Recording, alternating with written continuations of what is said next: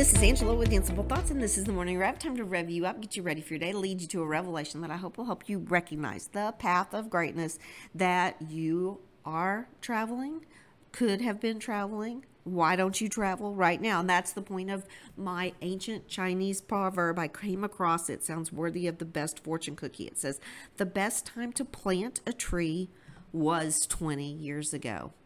The second best time is now. Isn't that so much true? There's so much in that beautiful little visual of, oh, I needed something and I should have started it, 20 years ago, 20 weeks ago, 20 minutes ago. But we have that opportunity now and right now to start something fresh, to plant a seed, to, shall we say, start the growth process that is going to yield fruit down the road.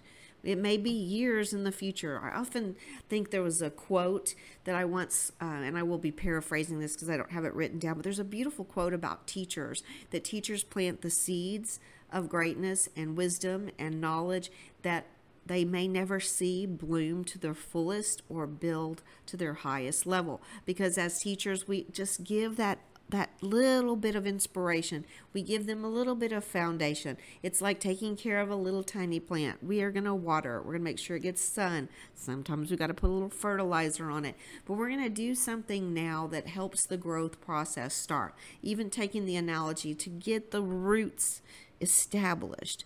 That's what I want you to do today. I want you to think about something that you can start today that will establish the roots, start the growth process that within another week, maybe another couple of months, maybe by the end of this year, by the end of next year, you will see that it has grown into some big, beautiful, sturdy idea.